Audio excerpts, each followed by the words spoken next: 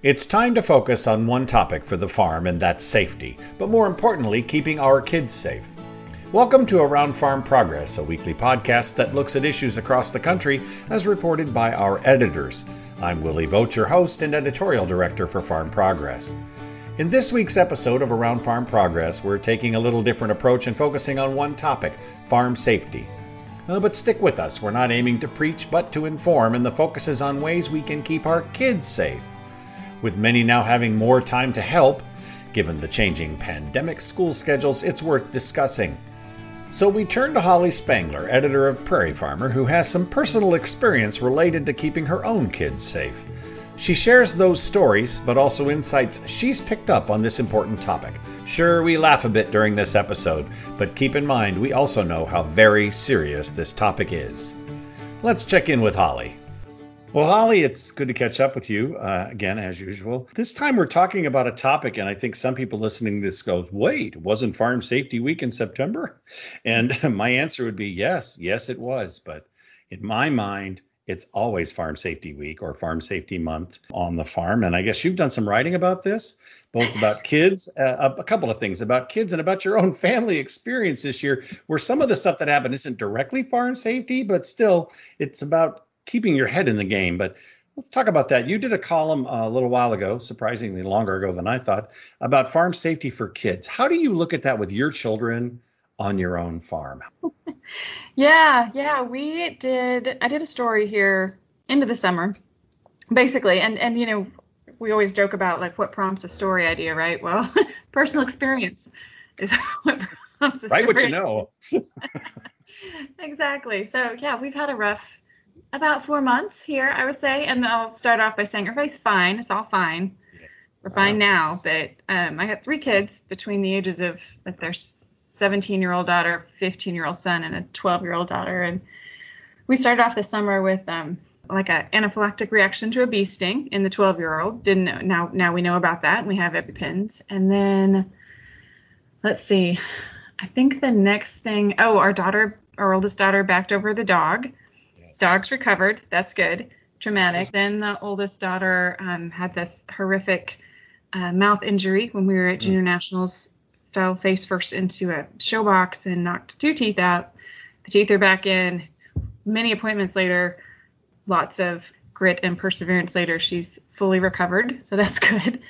We rolled right on in from that to my son, who's 15. Let's see, he backed his sister's vehicle into a backhoe here in the driveway, and not even do anything bad or wrong. You know what I mean? It wasn't that he wasn't paying attention. He just was looking at the piece of equipment that was on the other side of the car and trying to avoid that. And you park interesting things in your driveway. When I read that or heard that, why was there a backhoe where you could back into it? But you're talking to a guy who once backed into his brother-in-law's van because he forgot it was behind his car in the suburbs. So I can see how that could happen. So I'm on Nathan's side about this. Right, for sure. Very much. I mean, just the farmstead sort of situation, a backhoe on one side and there's a little excavator over to the one side, and he was being careful and watching for the excavator, but he missed the backhoe. So there's probably a missing the forest for the trees joke there somewhere, but or a bumper sticker. I don't know. Right. So anyway, there was that. Then like 2 days later, he flipped his 4-wheeler. He has a 4-wheeler, and they were over checking cows or something, and he's pretty careful with this stuff, but he was going up a hill and he just got into a bad spot and it came over backwards. Unfortunately, he was wearing a helmet as he was supposed to, and that was fine, but his ankle was pretty bruised up.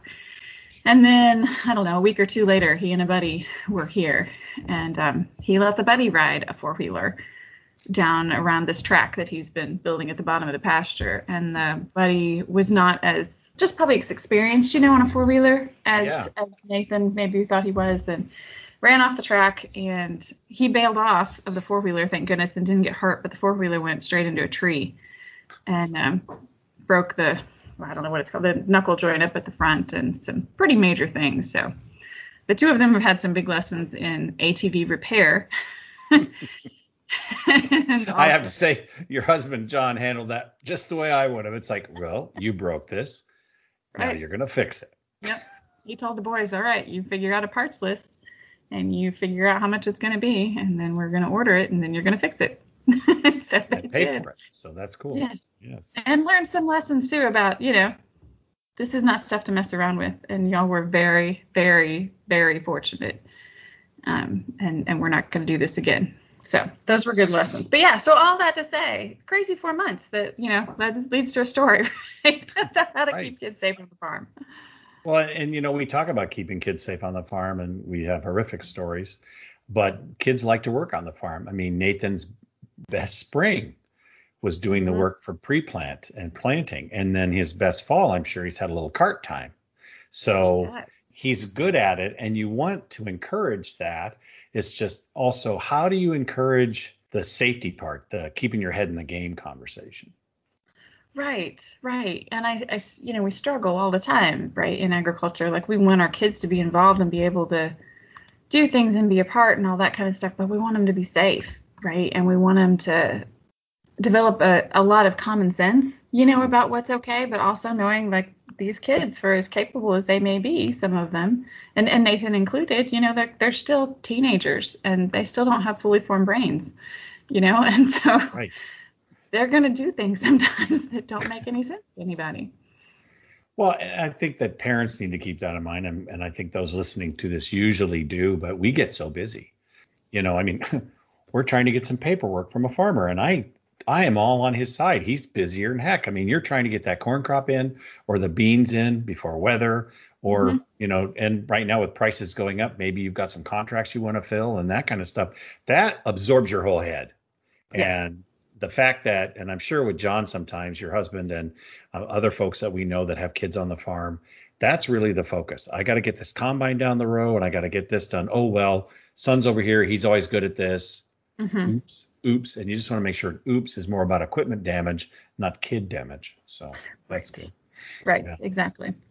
But, one of the things I spoke with Marcia Saltzwedel from the National Farm Medicine Center for this story. And, one of the things she points out, as she does every time, she talks about this, is that nearly half, so 47% of all farm youth fatalities. So that's every child that's killed on a farm, whether they're working or whether they're not, nearly half involve some kind of transportation.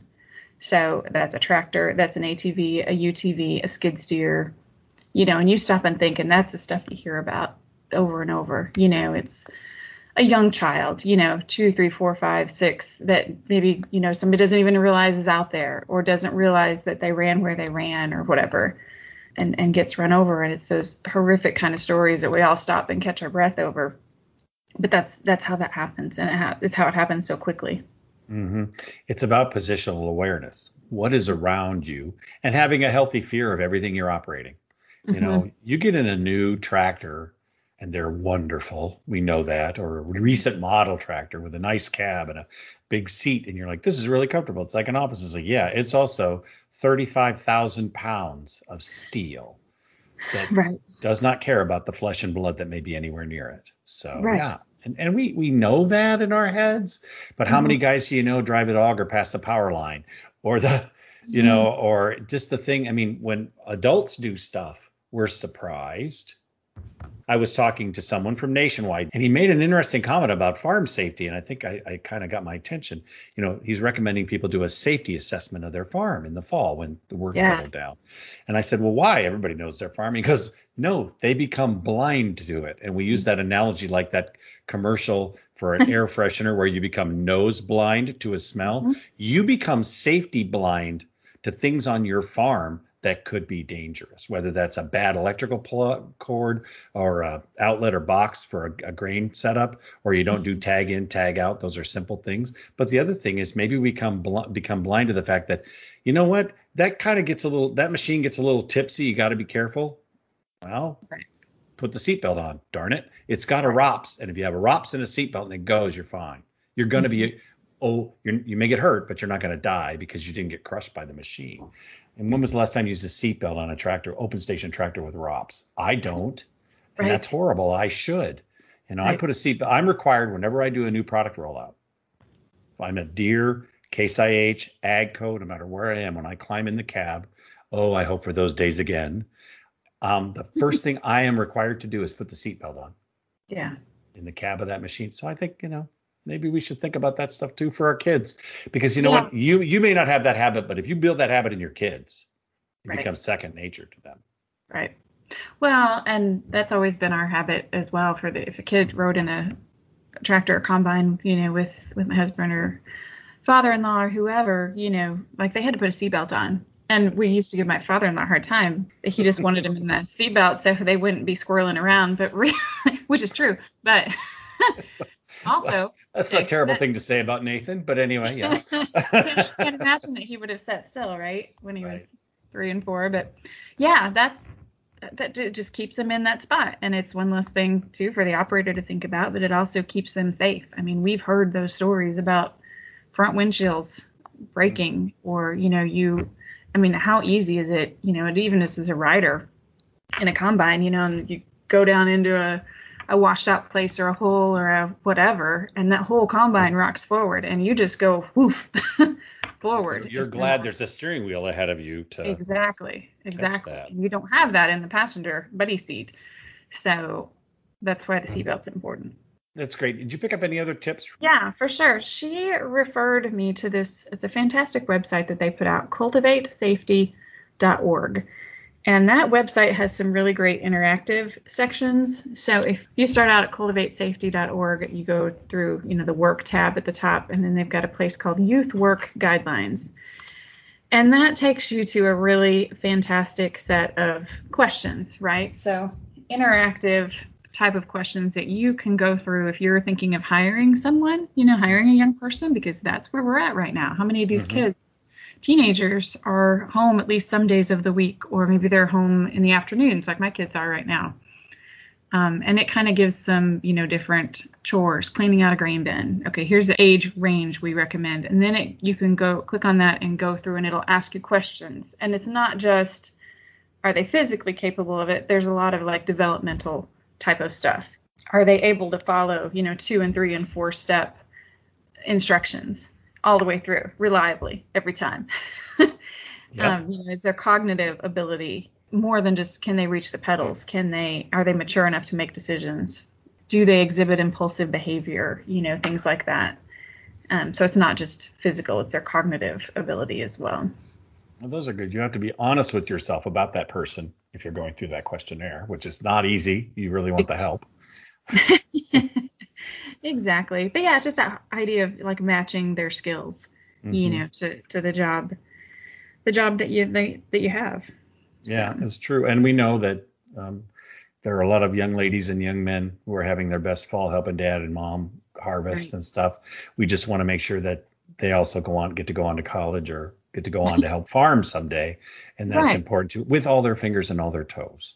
Exactly. I think that has changed a little bit. I know 40 years ago when I was first writing about farm safety, I was at a event, University of Minnesota event, and they did this whole thing about when was the last time you were at a family dinner with farmers, and did you count arms?